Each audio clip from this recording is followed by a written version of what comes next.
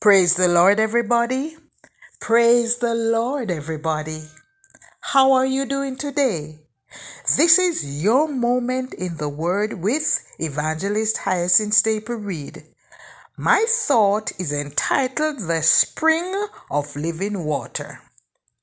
Water is important to the human body. Every one of our cells, organs, and tissues use water to help to regulate temperature, keep hydrated, and maintain bodily functions. Also, water acts as a lubricant and cushions our joints. Thus, drinking water is necessary for our overall health. However, finding clean drinking water is difficult in many parts of the world. Consequently, an organization called Water is Life developed an awesome resource called the Drinkable Book. The paper in the book is coated in silver nanoparticles that filter out almost 99% of harmful bacteria. Each tear-out page can be used and reused to filter up to 100 liters of water at the cost of only 4 cents per page.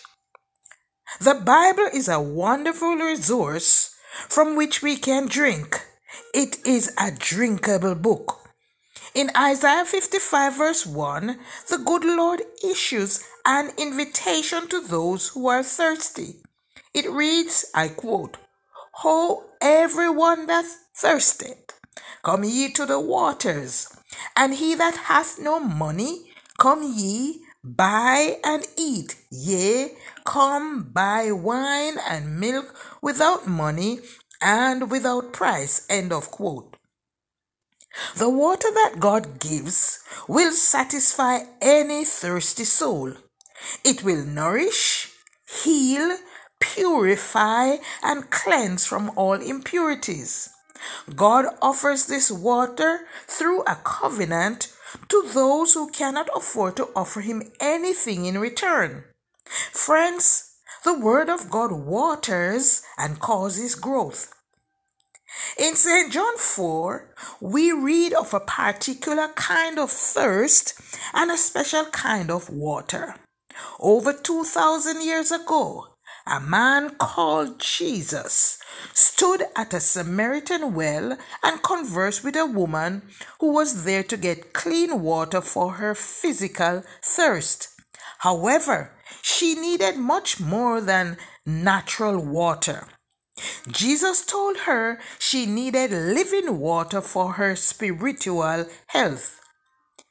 In verses 13 and 14 we read, I quote, Jesus answered and said unto her, Whosoever drinketh of this water shall thirst again. But whosoever drinketh of the water that I shall give him shall never thirst. But the water that I shall give him shall be in him a well of water springing up into everlasting life. End of quote. The woman persisted in taking water literally. Verse 15 reads, I quote, The woman said unto him, Sir, give me this water, that I thirst not, neither come hither to draw. End of quote.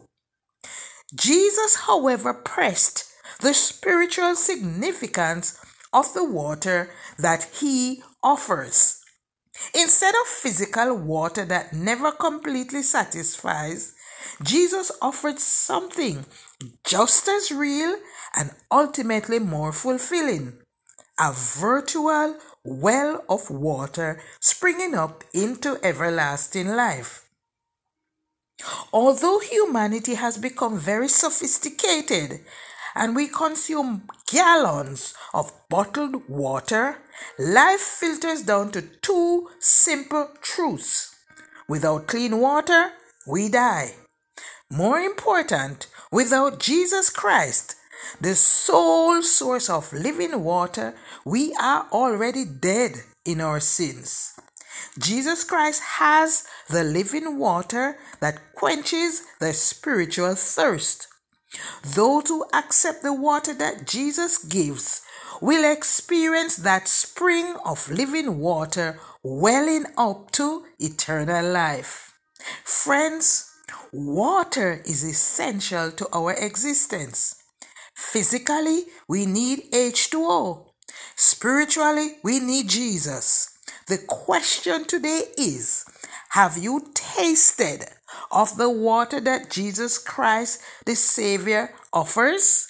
If not, what is hindering you? Why die when you can live? Let's pray. Lord Jesus, thank you for being our source of living water. Thank you for your willingness to die on the cross to provide us with that water by your resurrection power. Help us to yearn some more for the water that you give. May we discard the things that leave us thirsty and empty and gasping for breath and exchange them for the satisfaction of the living water that you alone can offer. In your name we pray. Amen. God bless you. Have a wonderful day, and remember that Jesus is the only spring of living water.